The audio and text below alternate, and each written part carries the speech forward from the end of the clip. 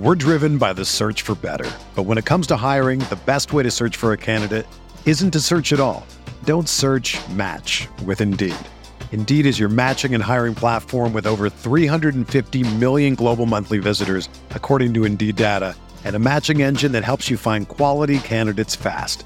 Ditch the busy work. Use Indeed for scheduling, screening, and messaging so you can connect with candidates faster. Leveraging over 140 million qualifications and preferences every day, Indeed's matching engine is constantly learning from your preferences, so the more you use Indeed, the better it gets. Join more than 3.5 million businesses worldwide that use Indeed to hire great talent fast. And listeners of this show will get a $75 sponsored job credit to get your jobs more visibility at Indeed.com/Blue Wire. Just go to Indeed.com/Blue Wire right now and support our show by saying that you heard about Indeed on this podcast. That's Indeed.com/Blue Wire. Terms and conditions apply. Need to hire? You need Indeed.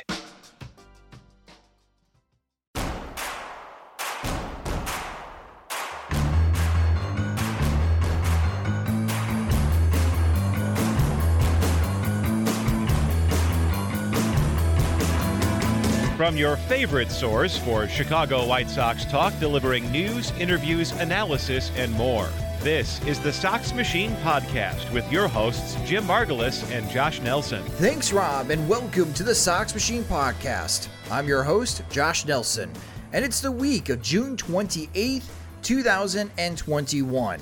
On this episode, we recap what the fan experience was like, as for the first time since 2019, Guaranteed Rate Field was back at 100% capacity.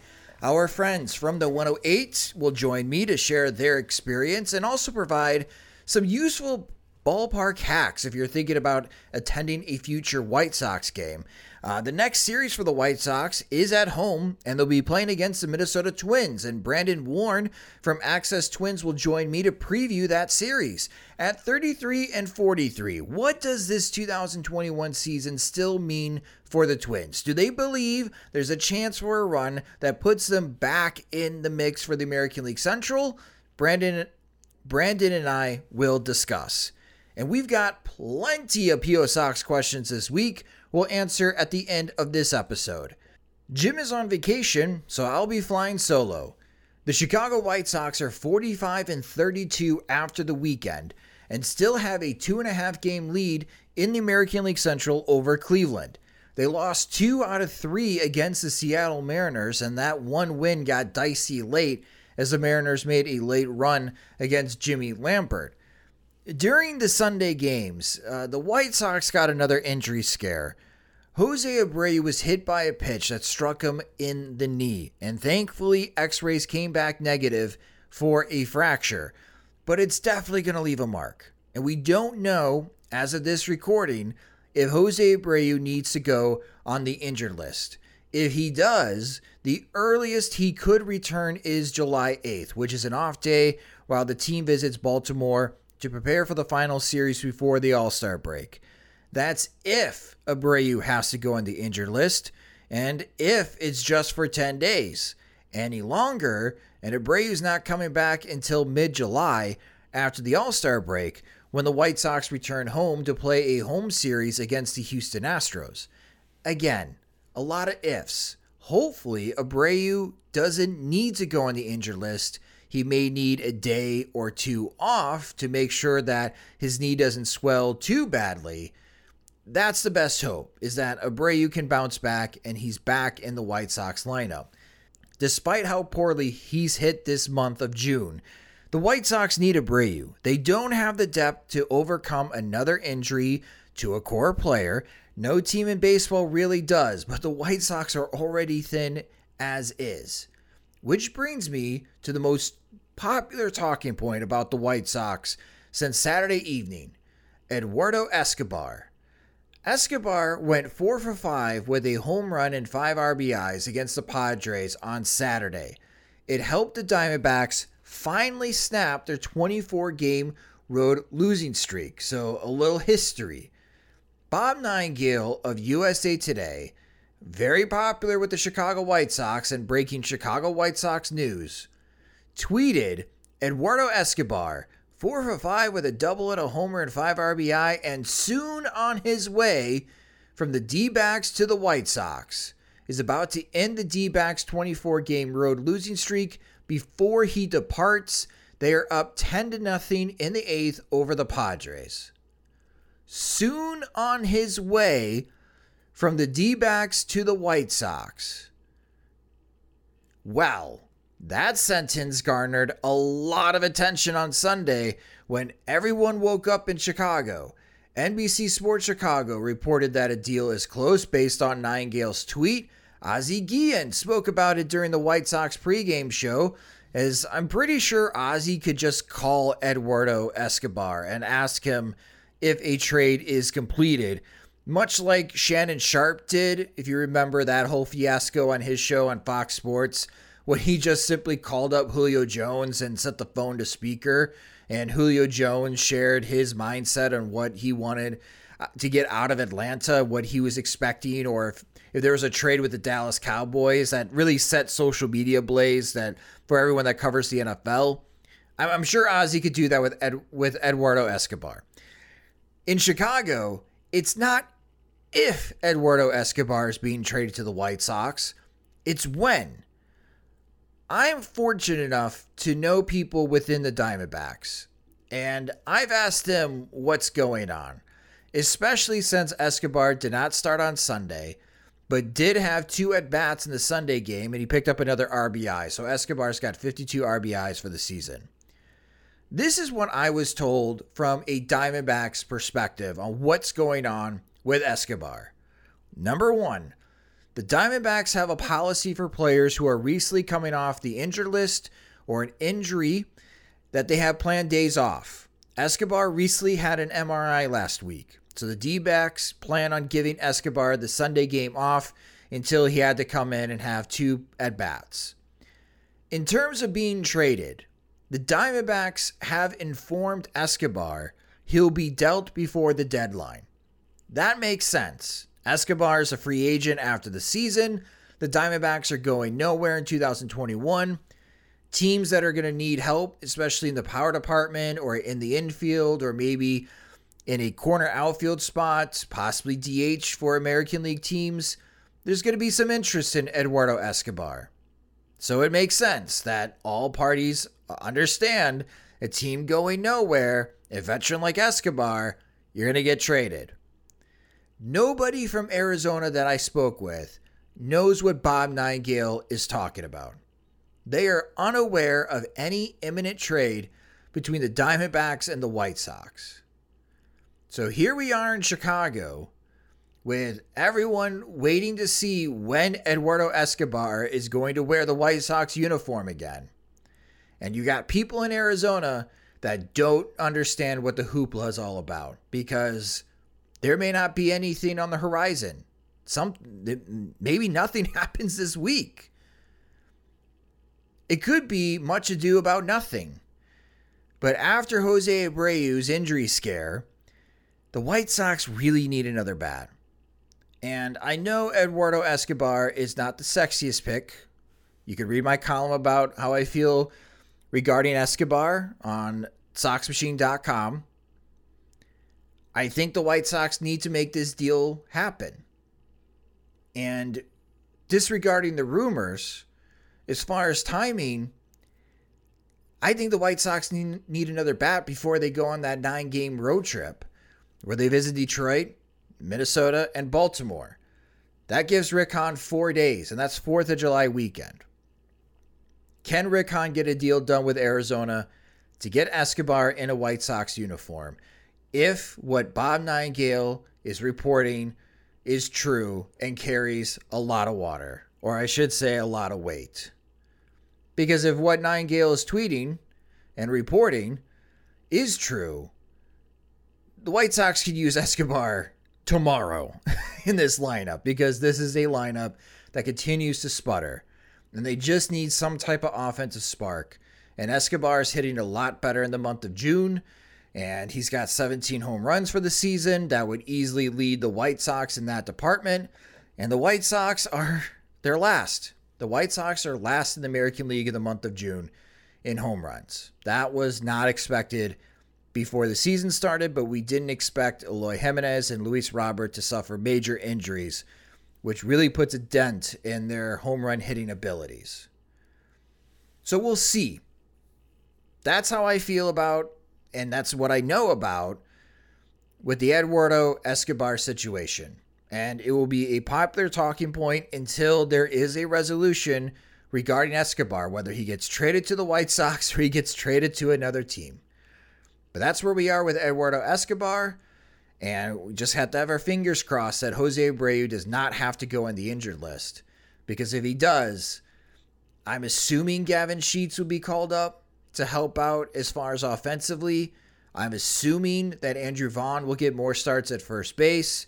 I'm assuming Zach Collins, when he catches games, Yasmani Grandal will be playing at first base. And that leaves a spot open at DH, which if Yoram Mercedes, who seemed to have a good Sunday, he had some pretty big hits for the White Sox in their win against Seattle. If he's starting to ramp up, that would be a big boost. This would be the time, Yoram Mercedes. It's time for April Mercedes to return because the White Sox could really use him at the end of June. Again, the White Sox are 45-32. They're not going to lose those 45 games. They are banked. But for Rick Hahn, in these next 30 days, this is where he's going to have to earn his paycheck.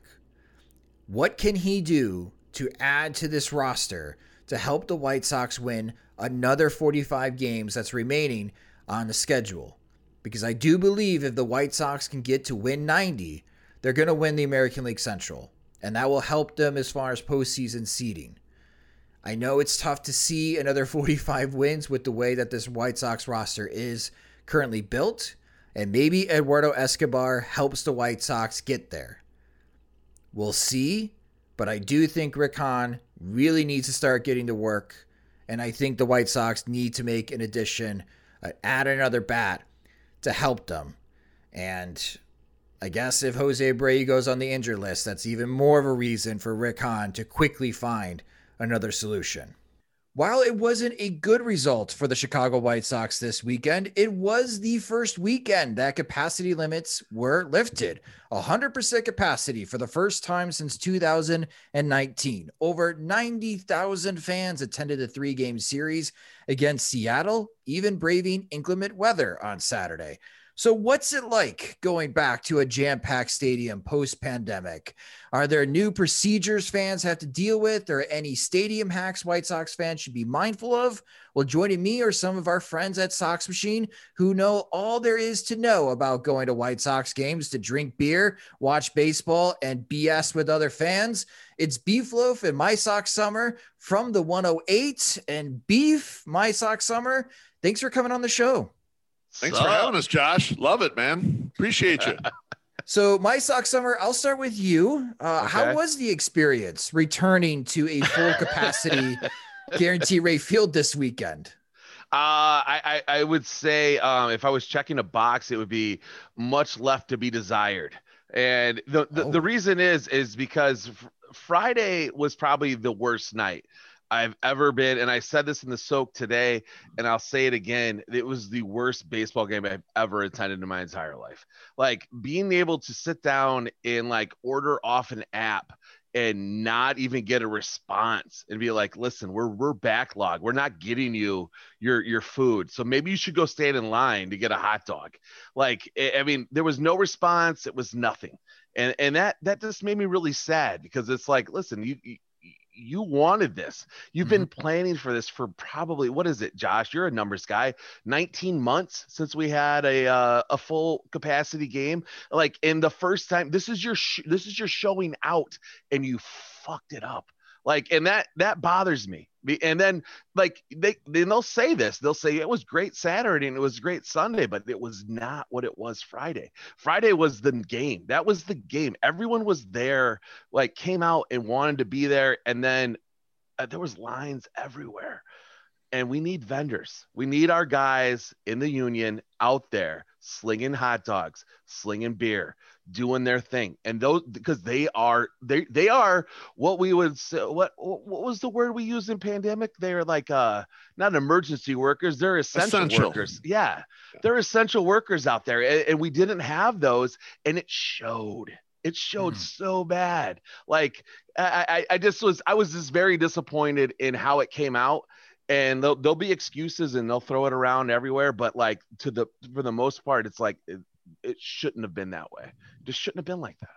So Beef, did you have the same experience as My Sox Summer over the weekend?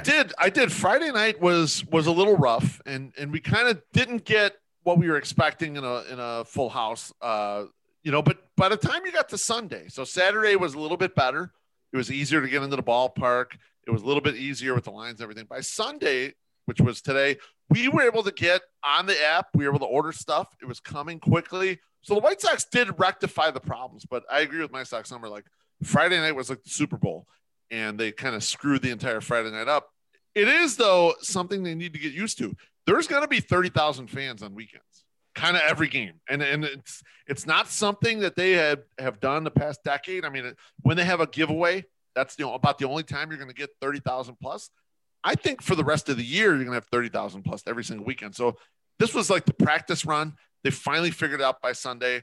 It was encouraging that they did, as we finally got the things we were expecting. But Friday night was very brutal. We expressed our concerns, I'll say, out there on Twitter, and the White Sox seem to address it almost immediately. So one good thing about the White Sox is when they make mistakes like that, they seem to take the feedback. When the fans are like kind of pushing a little bit and saying, you know what, you didn't do this right, they look at it and they say, okay, well, we gotta fix something here. I agree with My Sox Summer. It's not 100% fixed.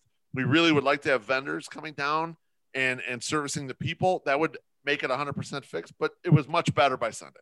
So My Sox Summer, as a follow-up with the vendors, do you foresee them coming back? Because that is like the lacking part of going to a baseball game, is having somebody, barking out hot dogs here, or I got beer. I always forget that guy's name at Guarantee Rate Field. They're part of the characters and part of the atmosphere of attending a baseball game.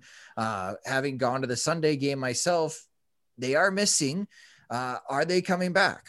So from what I could hear is tomorrow there is going to be a discussion with a lot of the people that work within the Sox, and they're going to ask for some money. They're going to upgrade their systems, is what I've been told. I don't know if this is true. This is what I've been told. And I think we're going to see vendors back, because I think they know, and I think the vendors stood strong on Friday, and which is why this is happening. They're going to try to make it the same as what they're doing on the north side. They want a nice easy way to vend to the people and be able to get their tips. I think that was like the big thing that was missing. I think vendors will be back, and hopefully we see them starting tomorrow.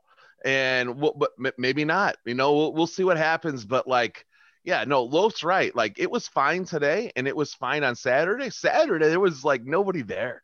Like they like rolled out. Like by the time we showed up, and I feel like Loaf, you and I, like in our white shirts, totally drenched by like rain, scared everybody away from the 108. So like they people were not even going to come close to us because they could see our nipples and stuff.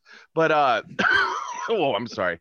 But no, it was just I hope they're coming back. And no, Loaf's right. They did rectify the situation, and from the people I talked to today, they know that there was an issue, and they're gonna make it right. Because Josh, how many times have we heard 9-figure losses? Yeah, they had a 7-figure loss on Friday, like easily. Like if they could get people through lines quickly, like they did today, they would have made so much money. And it's like, why not put out a little bit extra money and make more money? I mean, that's what it is. And the guy that I talked to, he understands that, and he's going right to the top, and he's going to make it work. Well, Beef, I know we've spoken in the past about hesitancy, pre-vaccine, about being in a stadium with 30,000 plus fans, post-vaccine world now, and things are opening up again. How was your comfort level attending a game with 30,000 plus fans? It was actually much higher, and it was much higher also because I was back in my own original seat, my full season ticket seat. sitting around all people that I know that are vaccinated as well. So like it actually helped out that this is one of the cool things about being at Sox Park. A lot of the people that have season tickets in a certain area, they know all the people that sit around them. And I met a guy at Turtles and we were talking about this idea like a couple of weeks ago. And he's like, it's almost like you have neighborhoods in Sox Park. People that have sat in those season tickets for a long time, they kind of know each other. They get to know each other from those seats, and you get a comfort level. And that's the way I felt being back in our seats. We have all the 108 crew is there, and we're all sitting in our seats, and everyone's vaccinated. And so it makes you feel even a little bit more comfortable in that.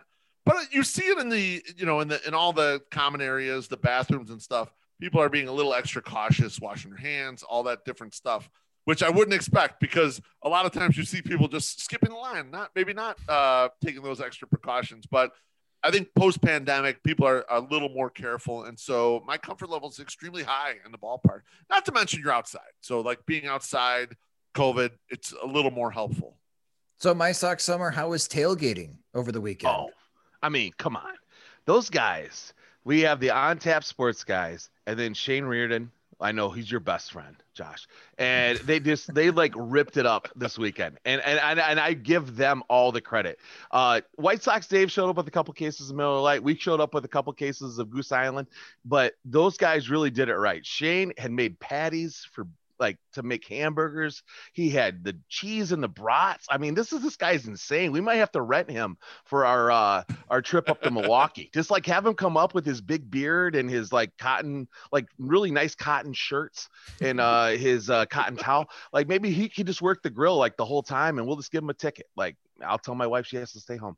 But yeah, no, it's just, it was great. And the fun thing about these, and Josh, and I know, cause you're a famous guy too. You felt this, like you see people walk up and they look at you like they don't know if they can approach you, and you're just like, get over here. Get over here. Let me give you a hug. Like I'm vaccinated. I don't give a shit. I'm definitely gonna give you a big hug. And if somebody's wearing a 108 tank top, if somebody has taken their hard-earned money, and you would say the same thing with you, Josh. Like if they have a Sox Machine shirt, I want to talk to that person.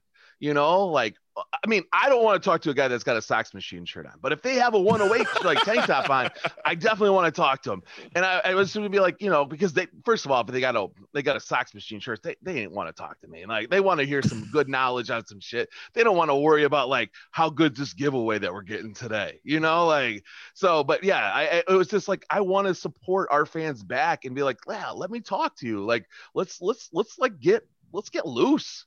Come have a shandy and get drunk with me. Like that's what this is about. And it was so much fun to see everybody out and just having fun. And there's no fights and people are seeing Ken WO and they're like, God, that guy's an asshole. And then everyone that went over and talked to him came back and said, God, he's not what he is on Twitter. And it's like, thank you. That's what we've been saying for like 4 years. Like he's not the heel that you think he is. He's just that guy. He's like a good suburban guy. dad. Yes, suburban dad who's like a teddy bear that just wants to hug you.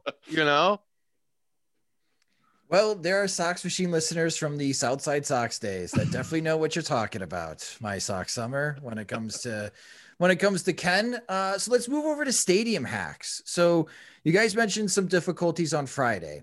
And the long lines, because whenever you go to a sold out crowd, no matter what stadium, you're going to be facing some type of lines.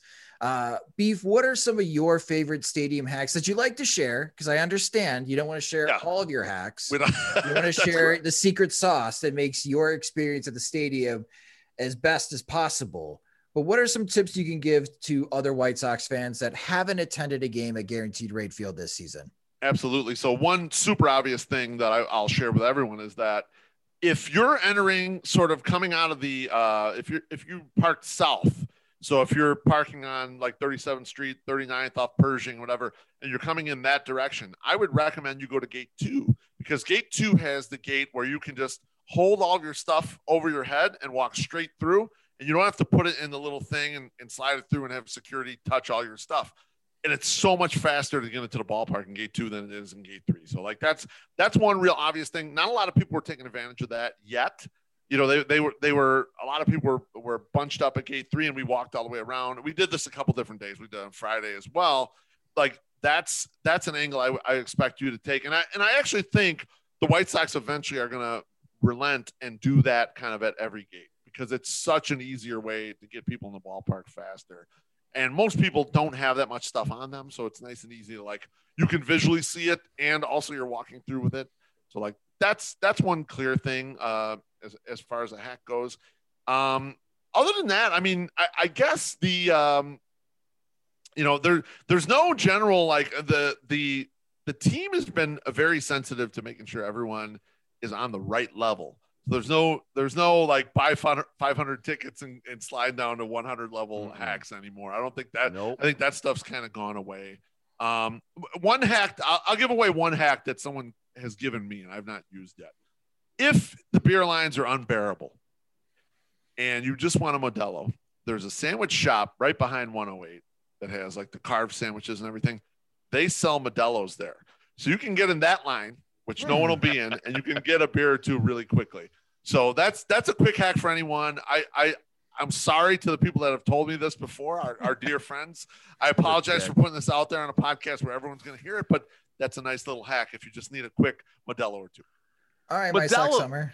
Modelo, you can definitely get through the app too. So like that's something that you might be able to like get a little easier as since they fixed it, so that you can maybe get that. So maybe don't go to the $15 carved ham like sandwich station and fuck up, you know, that guy's fucking work. But my big thing, and this would be my biggest thing, if you want to get a giveaway, right, you got to show up right when those gates open, and that's an hour and a half before the time goes. If you don't make it right away, don't worry about it. Half hour into like that situation, there is no line. So if you want to get, like, say you want to get the basketball jersey, yeah, you know what, you show up a half hour after gates open, there's probably no line. But say you don't want to go in, okay, well, you know what, go to the box office, because you know what, they still have $10 tickets in the upper deck. And if you think $10 is pretty good for like a basketball jersey or a bobblehead, you can pick up an extra ticket at the box office for about, I think it's under $12, and then you can go outside and drink 6 beers, which will be way less than $12 if you went in the park. So like, you're saving a lot of money, plus you're getting the giveaway that you want. You burn that ticket, and that's, I mean, to me, that's it. Like, I was at the tailgate, we were right by the old home plate, like from Old Comiskey, and I was just watching them still giving away, you know, giveaways, and the weather was like horrible. Yeah. So like that's not a legit, like it's not a really like a big thing, but like they still had them like 1:45 when it was going to be a 2:15 game, but like you could sit there and watch them and you're like, you know what, maybe I should go buy that $10 ticket and go get my basketball jersey, and then I'll come out here and chill with the 108 guys or the Sox Machine guys, drink like a couple more Goose Island shandies, and then I'll go in. And you saved your money. Like it's $12, but like a beer is $12 inside. So, you know, you still get your giveaway, whatever, you're helping the team a little bit. That's probably my biggest hack. So we can combine these. Wait a half an hour after the gates open, go get a $12 ticket, go to gate 2. So you can go to the security where you just raise your hands and they don't check bags, and get your giveaway, walk out, go tailgate some more, and use your original ticket to enter into the stadium. That's correct. Yep. 100%. Combined together. That's right. So you get your giveaway, you can go back, have more fun. You don't have to be inside the stadium, and you can still get into the 100 level if you have a 100 level ticket. Right. And that's the thing, Josh. And this is for a party that's going in that wants to drink. Like, it's not for a guy that's just there to, like, you know, oh, hey, I want some grilled onions on my hot dog guy. This is the guy that, like, I'm going to drink 7 beers. So like I could save, you know, $60 if I stay outside for one more hour. You know, it's like, it's not the guy that just wants to go in and have one drink. You know, keep your 100 level ticket if you want to do that. Get in there a little early. But if you want to get a giveaway and then save some money on the drink end, yeah, that's the best way to do it, I think. Well, the White Sox have 4 home games against the Minnesota Twins. We will be previewing that series here in a moment on the Sox Machine podcast. They don't have another home series until after the All-Star break. That's a big home series as the Houston Astros will be visiting Guaranteed Rate Field. That is going to be a well-attended series. So if you haven't attended a White Sox game yet, these are great tips. This is great knowledge to have. And I really appreciate Beef Loaf and My Sox Summer from the 108 joining the Sox Machine podcast. You can follow them on Twitter. Beef Loaf is at Mr. Delicious 13. You can follow My Sox Summer at My Sox Summer. And of course, follow at From the 108. And you can listen to the From the 108 podcast wherever you listen to podcasts, and also watch them on YouTube at youtube.com/From the 108. Beef, My Sox Summer. Thank you guys so much for joining the Sox Machine podcast. Josh, thanks so much, bro. We really appreciate it. We're driven by the search for better. But when it comes to hiring, the best way to search for a candidate isn't to search at all. Don't search, match with Indeed. Indeed is your matching and hiring platform with over 350 million global monthly visitors, according to Indeed data, and a matching engine that helps you find quality candidates fast. Ditch the busy work. Use Indeed for scheduling, screening, and messaging so you can connect with candidates faster. Leveraging over 140 million qualifications and preferences every day, Indeed's matching engine is constantly learning from your preferences, so the more you use Indeed, the better it gets. Join more than 3.5 million businesses worldwide that use Indeed to hire great talent fast. And listeners of this show will get a $75 sponsored job credit to get your jobs more visibility at Indeed.com/Blue Wire. Just go to Indeed.com/Blue Wire right now and support our show by saying that you heard about Indeed on this podcast. That's Indeed.com/Blue Wire. Terms and conditions apply. Need to hire? You need Indeed.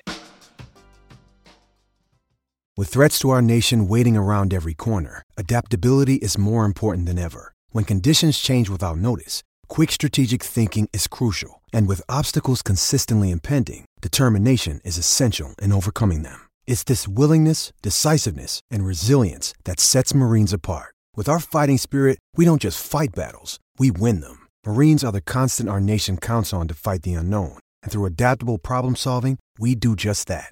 Learn more at Marines.com. Did you know using your browser in incognito mode doesn't actually protect your privacy? Take back your privacy with IPVanish VPN. Just one tap and all your data, passwords, communications, browsing history, and more will be instantly protected. IPVanish makes you virtually invisible online. Use IPVanish on all your devices, anytime you go online at home, and especially on public Wi-Fi. Get IPVanish now for 70% off a yearly plan with this exclusive offer at IPVanish.com/audio.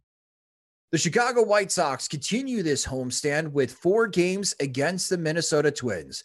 The Twins are currently 33-43 on the season. However, in their last 10 games, they are heating up. They have won 7 of their last 10, and they did the White Sox a huge solid by winning their series against Cleveland. Without the Twins winning that series, it might be a tie for first place in the American League Central instead of a 2.5 game lead for the Chicago White Sox. When it comes to first half stories, though, in the American League, as we approach the midseason mark in 2021, when you're looking at team performances, the Minnesota Twins struggles are right up there as one of the biggest surprises. A lot of people thought that they would win the American League Central or it would be a battle with the Chicago White Sox, and that just hasn't been that way for the Twins in the first half. But we still have 80-plus games left to go in the season, and after a good weekend, is there a sign of life for the Minnesota Twins? Are they not out of this race? And what kind of team will the White Sox be facing this week? Well, joining me from Access Twins to preview this series, it's Brandon Warren. And Brandon, thanks for coming on the Sox Machine podcast. I'm happy to be here, and I'm happy to be here talking about a Twins team that is at least starting to do a little more than tread water, which, man, I've had some disappointing Twins seasons in my lifetime, both as a fan and as a person covering them. But this one's right up there with the most disappointing, because when you expect to be bad and you're bad, whatever. When you expect to be pretty good and you're bad, whatever. When you expect to be quite good and you're bad, that really stinks. Well, let's start there, because what the heck is going on with this Twins team? Why are they still 10 games below 500? Well, they dug a hole early in the season, and they just haven't gotten out of it because of injuries, and it's a big hole.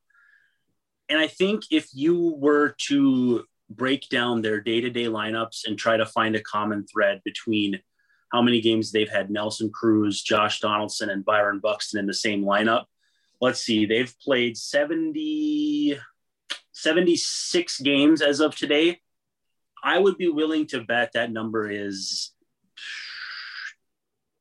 10 to 15 probably. And obviously Byron Buxton has been having just a maniacal start to his season, and he comes back, starts hitting homers again, lasts almost 2 games, breaks his hand. And Josh Donaldson got hurt on the first at bat of the season. Nelson Cruz has dealt with, some stuff that's probably a little more age related than we hope to see at this point. And so just that lack of cohesion on offense has been just enough to keep them off kilter. The pitching staff has not been good. Make no mistake. It's been pretty bad, but it's where they're at in terms of record and where they're at in terms of skill.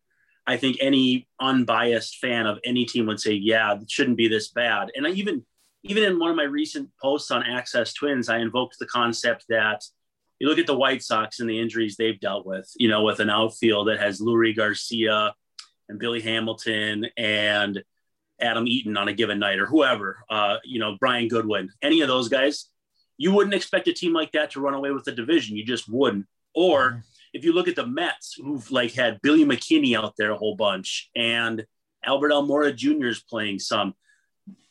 Injuries are a reason to an extent, but the Twins should not be 10 games under 500. They should be about 500. The rest of the division is not going to kill them because of the injuries they've dealt with, and teams are dealing with them everywhere. You can say the Twins have had as much talent as anybody on the injured list, but it's really crushed them more than it has other teams. And I think that's, like I said, it's inexcusable. If you are a positive Twins fan, you would look at the 33-43 record right now and say, hey, the Twins are tied for third place in the American League Central.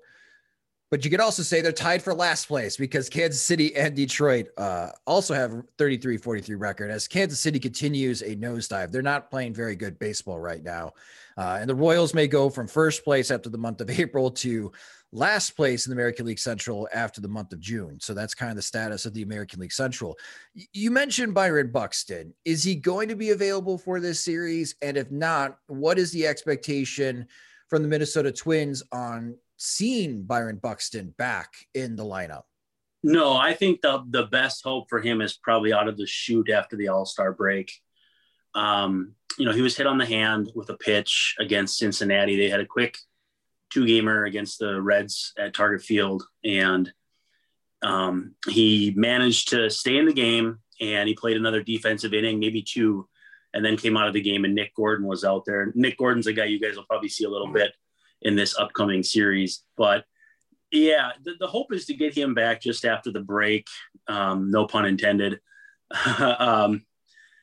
It's tough because that gives you 2 weeks until the trade deadline. Fortunately, the Twins are in a stretch. I think their next 20 or 21 are against the division. They've got Kansas City after the White Sox, so hopefully they can continue the Royals in their tailspin.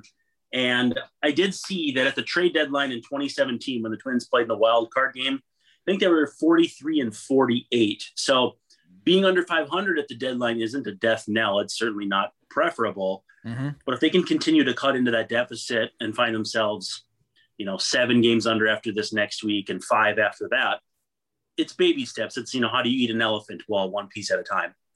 Yeah, if Buxton does not return until after the All-Star break, the White Sox are currently 5-1 against the Twins. They have 7 games against the Twins over the next 2 weeks here before the All-Star break. That's 13 games between the White Sox and Twins that the Twins did not have Byron Buxton. And that is and we keep saying this on the show. Yes, the White Sox overachieving, and Yurma Mercedes having the big April and not drowning with all these injuries is a reason why they're in first place. Also helping their odds of winning the division is that the Minnesota Twins are struggling. And if you told me before the season, Brandon, that, by the way, Byron Buxton's going to miss the first 13 games between the White Sox and Twins, I would say the White Sox have to capitalize on that because he is their best player. So that's from a White Sox perspective. That's where it's mind-blowing, is that it's really unfortunate for the Twins that they're not going to have Buxton for 13 of the 19 games that the White Sox and Twins are going to play. So that obviously helps the White Sox big time because Buxton always performs well against the White Sox. So with Buxton being out and Josh Donaldson, as you mentioned, dealing with nagging injuries, and Nelson Cruz dealing with nagging injuries, offensively for the Twins, who's hot right now entering these 4 games? Well, Jorge Polanco's really turned it on. He's been playing second base. Andrelton Simmons had a homer today, and he's been playing really good shortstop, as you'd pretty much expect. Nelson Cruz has really turned it on. Josh Donaldson has turned it on of late. It seems like it's, with a good offense, it's somebody different every day. And you really can call the Twins a good offense. I mean, I think coming in today, they had an OPS plus of 110. I mean, that's a solid offense. And I think too, I don't know how much the crackdown on pitchers is helping the Twins offense spike versus getting some guys back healthy. Max Kepler's back. He's not swinging it very well, but he's back.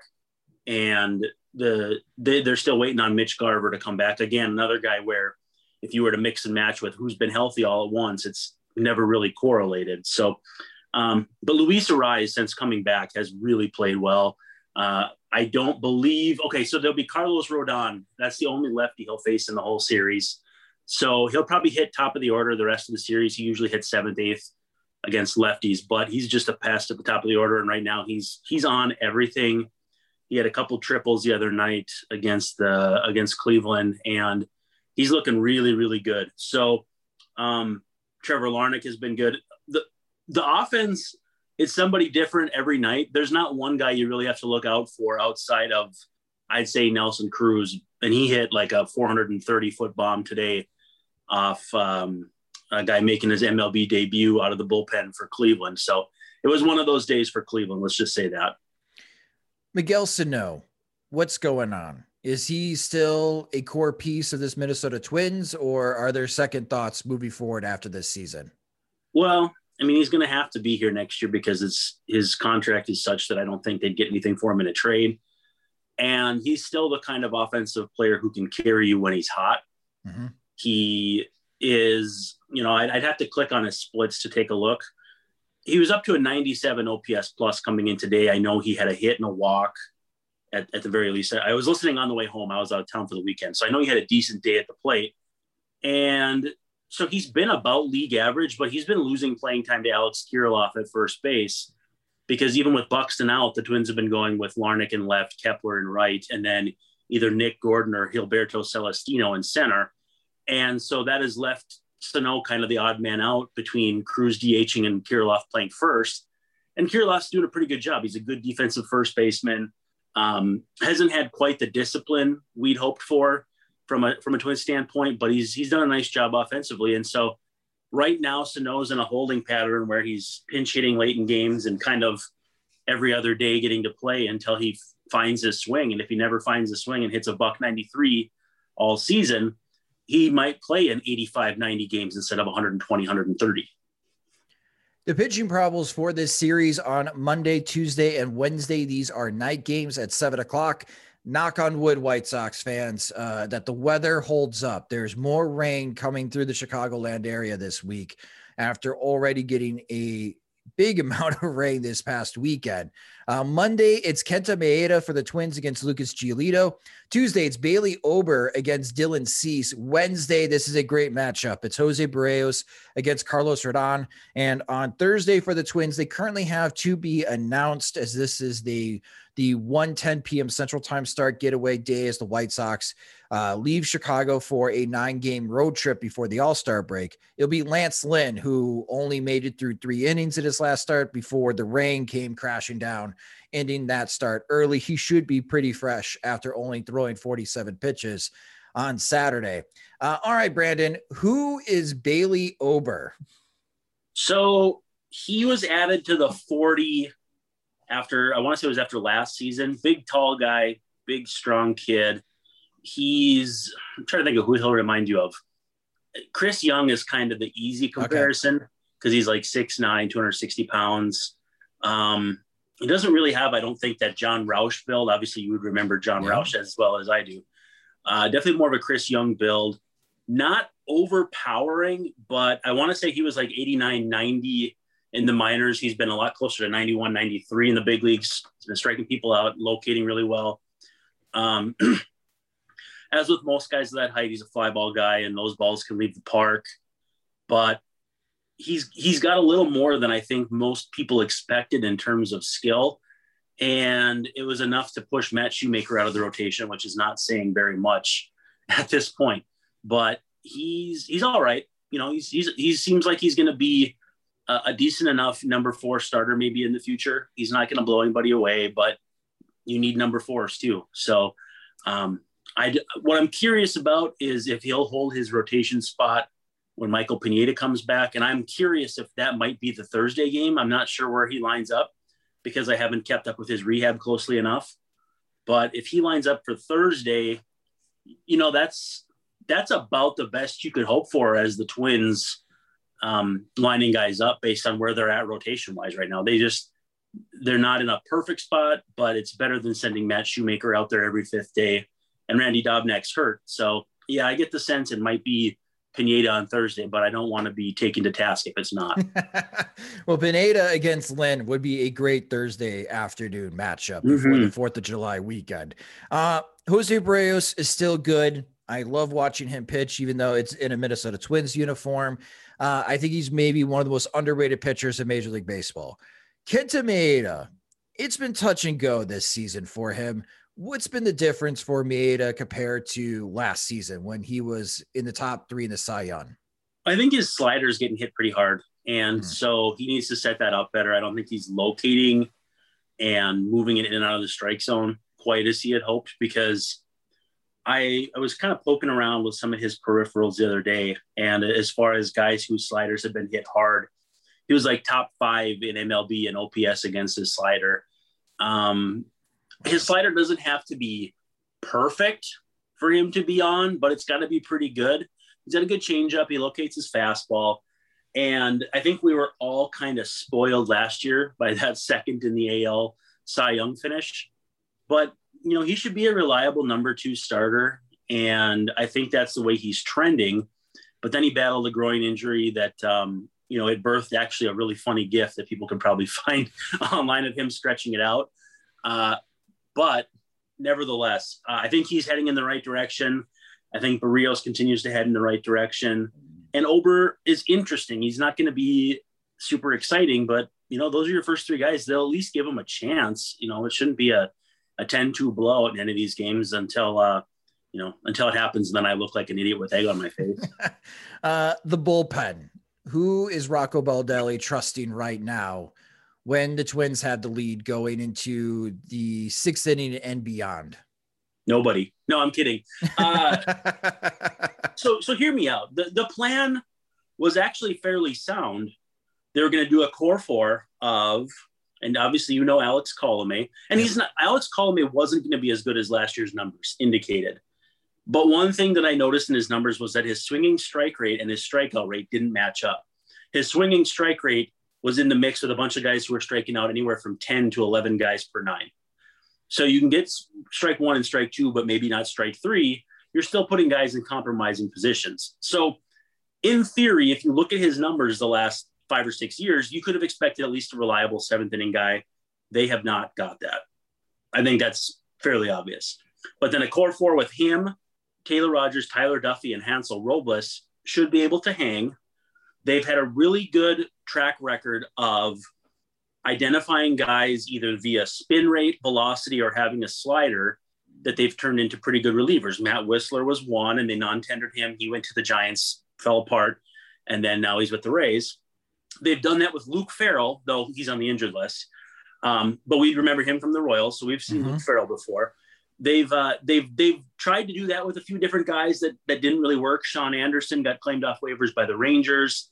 Jorge Alcala has big time stuff, but lefties eat him up, and he gives up a lot of homers.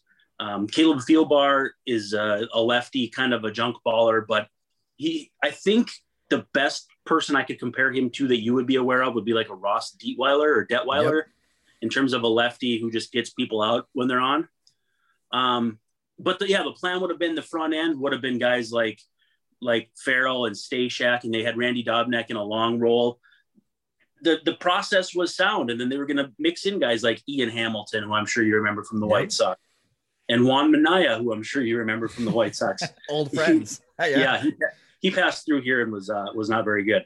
So the process was sound, but when Colomé blew up, that every time a reliever blows up, it moves someone into a role they aren't cut out for, and it's a domino effect.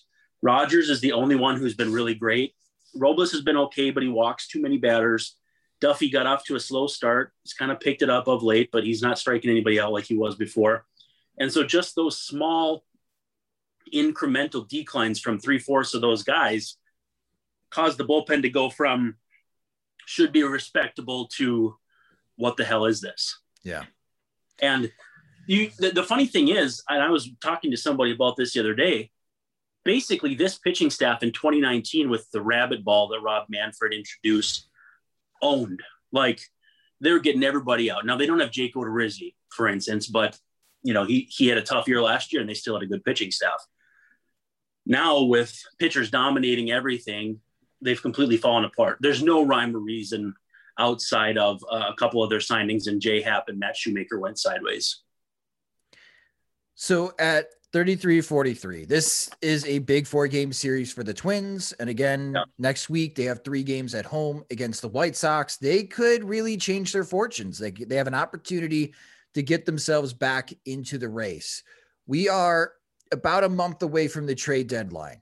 What do you think the Minnesota Twins are thinking about right now in the front office? Are they going to try to buy and reverse their fortune? Are they planning on selling, or do they just stay with the status quo and do nothing?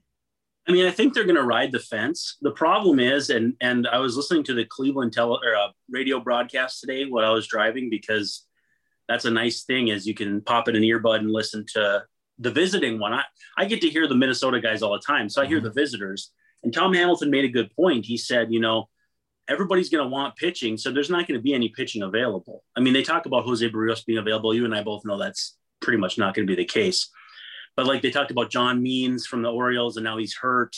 Might have been one of the best guys that would have been available. So if the Twins aren't going to be able to add a starting pitcher, and I think they still should, and I'm going to write about it this week, I think they should trade for Kyle Gibson. I don't think he'd cost as much as Lance Lynn did for the White Sox, because he's just not quite that caliber pitcher, no matter how well he's pitched this year. If they can get their hands on another reliable number 4 starter, I'd think about that. Otherwise, you troll the market for relievers. I don't think the offense needs anything that's going to move the needle. But the reason why, and I wrote this on, I think it was Friday, the reason why I don't think they're it's Thursday, they're completely throwing their hands up and saying it's over. They signed 2 relievers with fairly recognizable names. It was Kyle Bearclaw and Nick Vincent to minor league deals and sent them to St. Paul. Now, I might be reading too much into minor league deals for relievers, but those guys have been good enough, recent enough to make you think, well, maybe one of those guys can turn into just an average-ish reliever. And that starts stacking your bullpen back up in the direction of respectable, because Kyle Bearclaw got some big outs for the Marlins, but it was 3-4 years ago. Nick Vincent, though, he's been around for a long time and he's been pretty good. He's not overpowering. So I get the sense if they're adding guys like that, they still see a sliver of hope. And Baseball Prospectus has them with the best odds of anybody at I think 10% of winning the division and 14% of making the playoffs. So again, they're pretty bearish though on the White Sox. They say 89 wins for the White Sox, 83 for the Twins. Now, if I looked at the White Sox roster and who they've been playing in the outfield and the injuries they've dealt with, and you said 89 wins, I'd say, okay. But you can't take away the wins they already have. When you talked about how well they overachieved and your mean Mercedes playing awesome, the whole thing about that is there's still some sense of quote unquote momentum. I don't really believe in momentum, but you can't take away the wins that may not add up, whether it's Pythagorean wins or base runs or any of those things. Like, that's the one thing I think we lose sight of with our kind of geekier stats is those wins are already banked and don't affect anything moving forward. Right. So 89 wins for me seems like low, but at the same time too, they do have the struggles that you kind of might still expect them to go through that could give them a stretch where they go, 4-10 or something. And that changes your view a lot more from 10,000 feet. So, there's a lot going on here. I still think the Twins view themselves as potentially in the mix, but I don't think they're going to overextend. And if they do trade anybody, it's the impending free agents. Jay Happ pitched really well today. So maybe he gets, especially with this pitching market, maybe he brings you back a C+ prospect that, you turn into Eduardo Escobar in the future, like the Twins did with Liriano back in 2011. Yeah, Eduardo Escobar, old friend for both the Twins and White Sox, and who knows, maybe he'll be on the White Sox roster. If Bob Nightingale is correct and a trade is imminent between the White Sox and the Diamondbacks. He's usually not, though. That's the problem. That's true. Yeah. That is true. The White Sox and Twins are playing 7 times over the next 10 games. This is a pretty critical stretch for both of these teams. It'll be interesting to see on how it plays out. Follow Brandon on Twitter. He's at Brandon_Warren, and read his work on Access Twins. Really good stuff from Brandon. He's got excellent intelligence on one of the White Sox rivals. So I always recommend finding good writers from opposing teams and read their thoughts, especially when the White Sox are going to have an upcoming series against them. And Brandon does terrific work covering the Minnesota Twins. So again, follow him on Twitter. He's at Brandon_Warren, and he won't get into those Twitter wars and battles like some other White Sox, I shouldn't say not White Sox writers, but Minnesota Twins writers. I know Ted is very popular with White Sox Twitter. Keep doing that. I love it. The stories I could tell, man. That'd be another day. But thank you for the kind words. I think it's always good to know your enemy, like Rage Against the Machine said. So yes, if you know who you're going up against, that's half the battle. Yeah. So Brandon, thank you so much for coming on the Sox Machine podcast.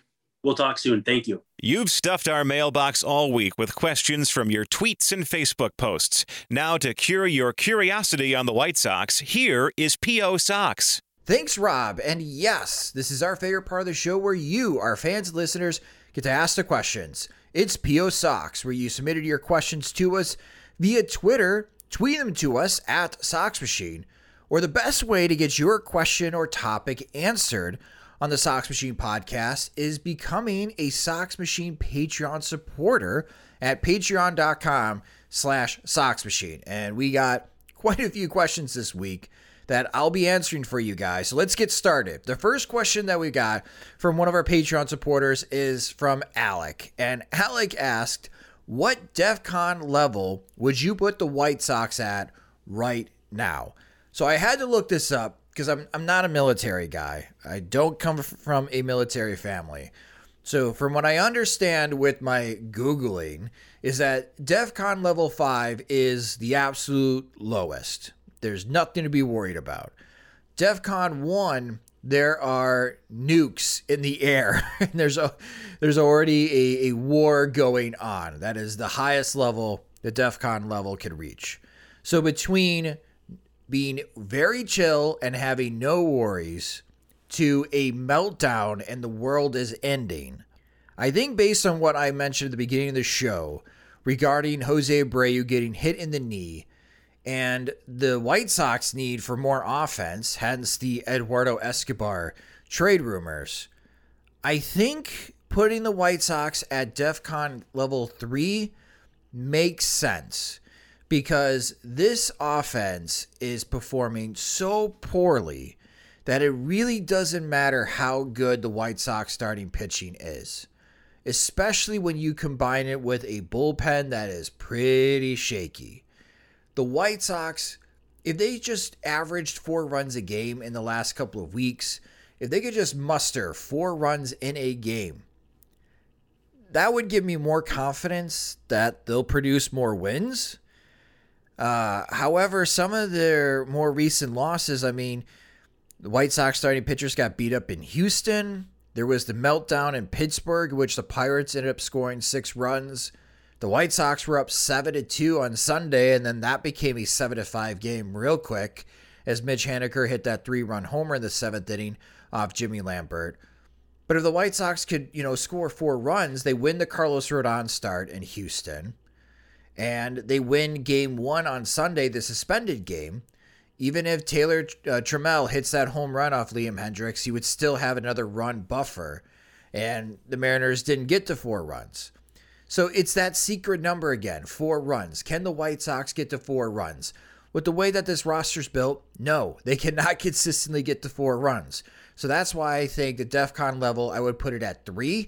This is an urgent issue that must be addressed. No, I don't think there are any reliable internal resources the White Sox front office can lean on, and this does require action.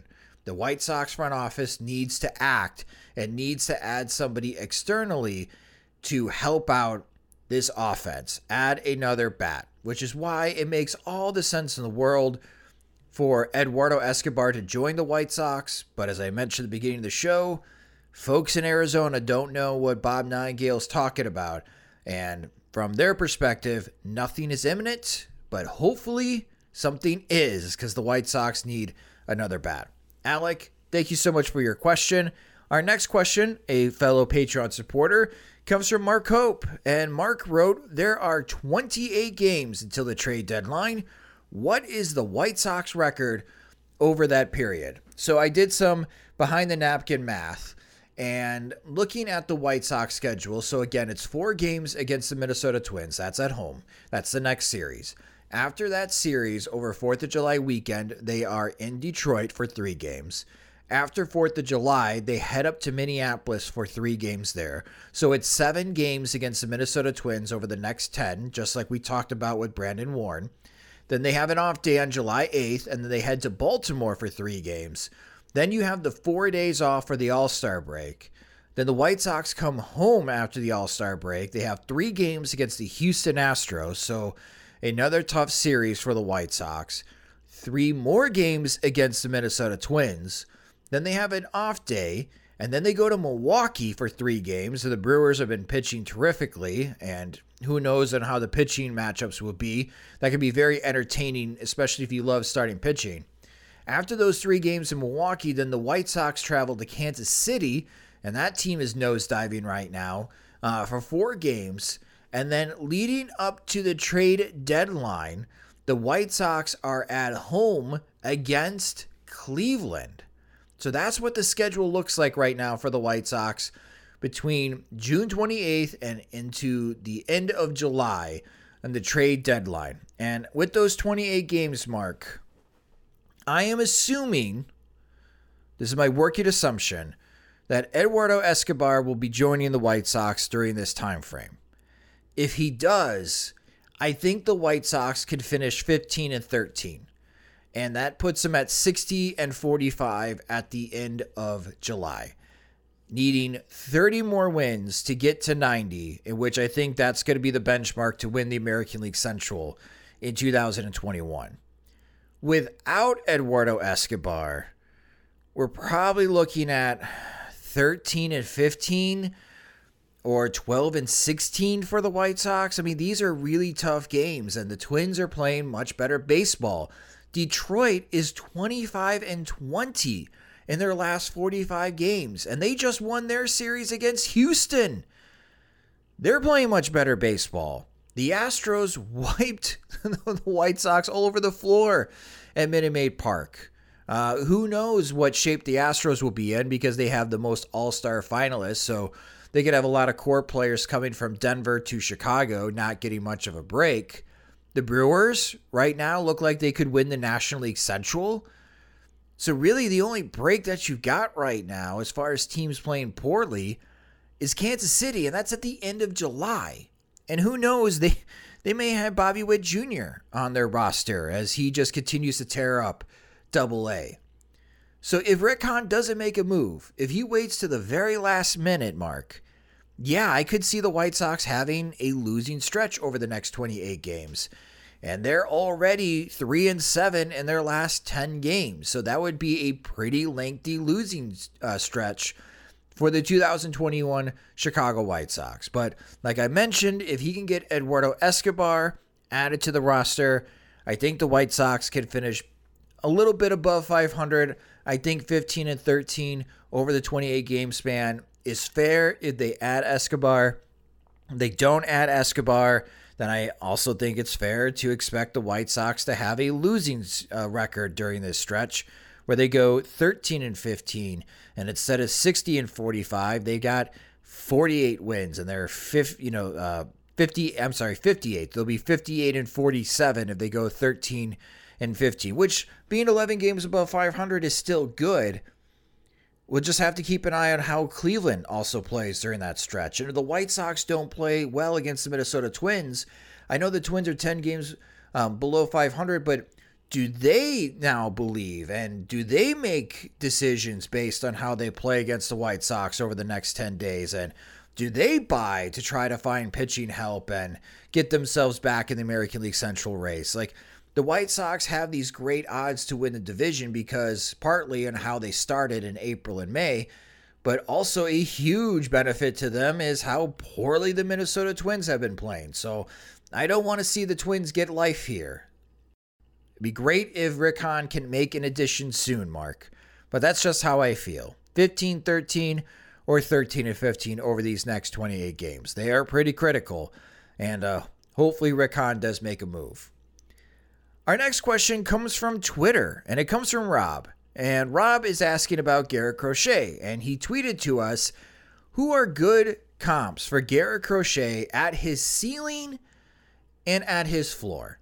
And I like this question because it does come on the heels of Garrett Crochet having another bad outing against Seattle. So that's 3 straight bad outings for Garrett Crochet. The meltdown in Houston, the meltdown in Pittsburgh, walking 3, and then La Russa just had enough in the 3rd inning and quickly swapped him for Evan Marshall.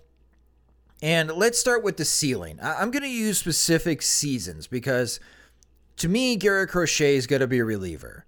And relievers are fickle. I don't buy the White Sox plan of trying to turn Garrett Crochet into a starting pitcher. I don't think it's going to happen. So I think at his absolute best, as far as ceiling, I'm thinking Garrett Crochet could be like 2016 Andrew Miller, who got traded from the Yankees to Cleveland, helped Cleveland get to the World Series that year as they were 1 win away from winning the World Series. We all know that the Chicago Cubs won Game 7.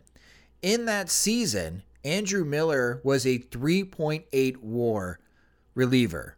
And I do think Garrett Crochet, if he regains the velocity we saw from last season in 2020, has the ability to be that dominant out of the bullpen.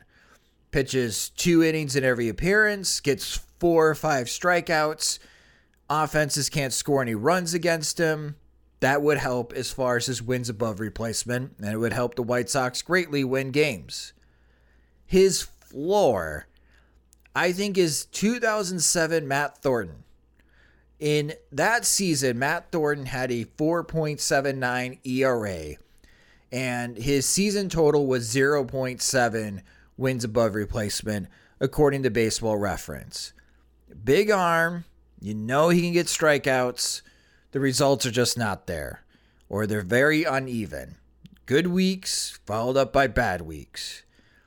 A 2007 Matt Thornton is not what you expect out of the 11th pick of the Major League Baseball draft.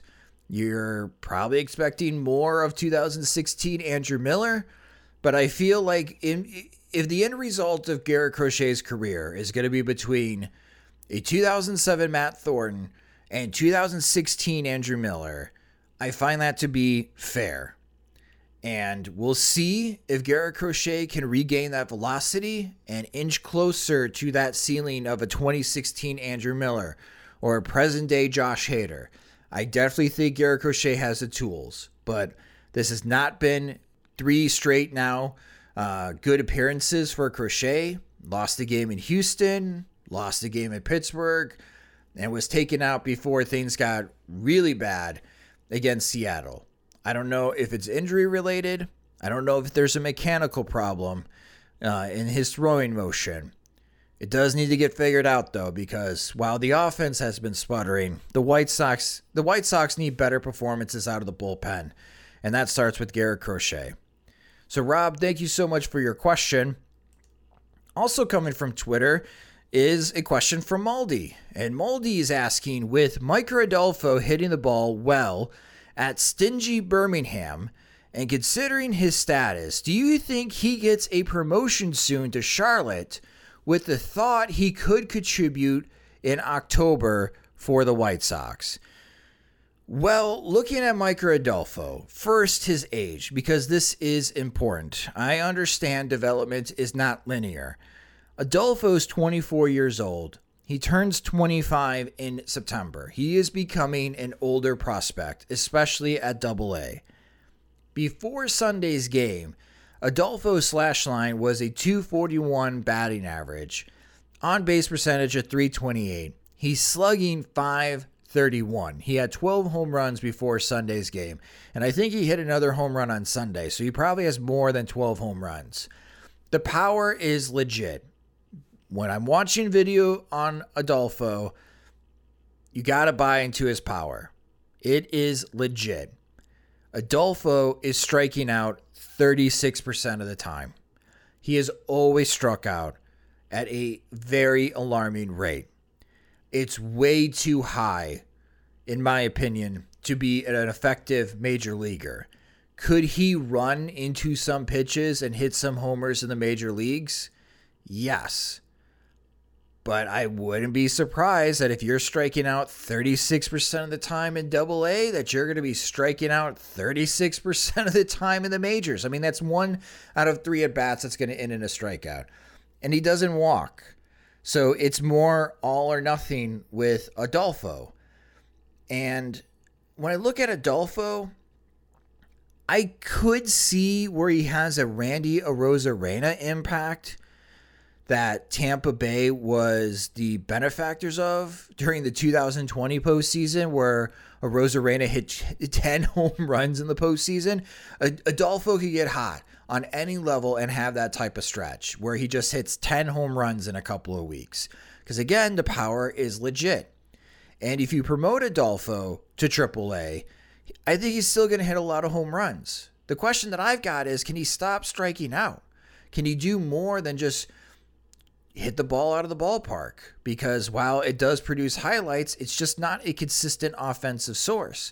And the White Sox need more consistent offensive sources. Yes, they need more home runs, but they need someone that could do other things too, 1 out of every 6 at-bats. You know, they don't need someone that hits a home run every 6 at-bats, and the other 5 at-bats, they're striking out. That's just not going to be effective for the White Sox. So to answer the first part of your question, yeah, it doesn't seem like AA is doing much right now to slow down Adolfo's power.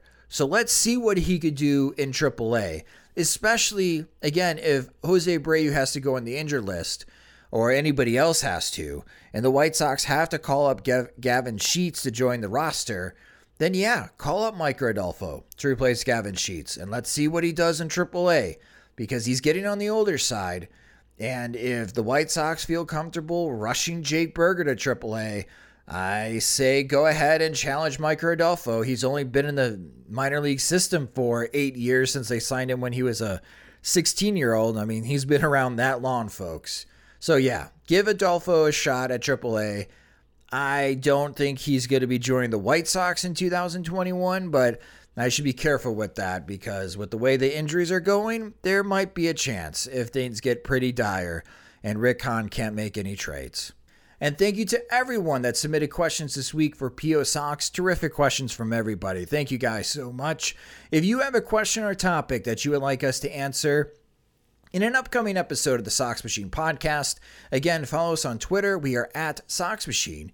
And you can also support us if you enjoy our work at patreon.com/SoxMachine, where we have several different tiers of support starting at $2, $3, $5, and $10 a month, in which our Patreon supporters get exclusive content, ad-free version of the website and podcast, and first shot at any of our new swag items to purchase or also receive for free. We have been working on new swag items. I'm very excited. If you're following Jim on Twitter, you may have gotten a sneak peek at one of our new swag items. So if you're interested, go raid Jim's Twitter feed and maybe you'll see it in the open as we are looking at options, and we're very excited about that new item. So again, if you're a first-time listener of the podcast, you like what you heard, or you have been a Sox Machine lurker for months, if not years, and you haven't signed up on Patreon, go do so at patreon.com/SoxMachine. That will do it for this episode of the Sox Machine podcast. Thank you guys so much for listening, and thank you to our guests, Beef Loaf and My Sox Summer from the 108, and Brandon Warren from Access Twins joining me as we'll recap the Minnesota Twins series during Sox Machine Live, which we are targeting for that episode to be Thursday night on July 1st, and then we'll have a new podcast for you guys on Monday, July 5th, and in between we'll have your White Sox wake-up calls to recap the action against the Minnesota Twins. It should be hopefully an exciting week of baseball for the Chicago White Sox as these games get pretty big, and if there are any trades that happen this week, make sure to go to SoxMachine.com as we'll have the news and our analysis of the deals that are made. You can subscribe to the Sox Machine podcast wherever you listen to podcasts. You can also subscribe to our YouTube channel at youtube.com/SoxMachine. The Sox Machine podcast is a production of SoxMachine.com, your home for all things Chicago White Sox baseball. I'm Josh Nelson. Thanks for listening.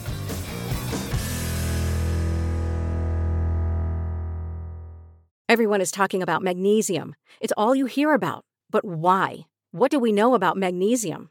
Well, magnesium is the number one mineral that 75% of Americans are deficient in. If you are a woman over 35, magnesium will help you rediscover balance, energy, and vitality. Magnesium supports more than 300 enzymatic reactions in your body, including those involved in hormonal balance. From functional medicine doctors to mental well-being and female hormone experts, we all know that magnesium is the one mineral to improve all aspects of well-being and health. But which one? Magnesium Breakthrough from Bioptimizers, the trusted choice recommended by leading experts with 7 best-absorbed forms of magnesium to ensure your body receives the support it needs for overall well-being. Go to bioptimizers.com/balance today and use code BALANCE10 for 10% off. Support your journey to wellness at bioptimizers.com/balance. Magnesium Breakthrough from Bioptimizers, your foundation to optimal health and vitality.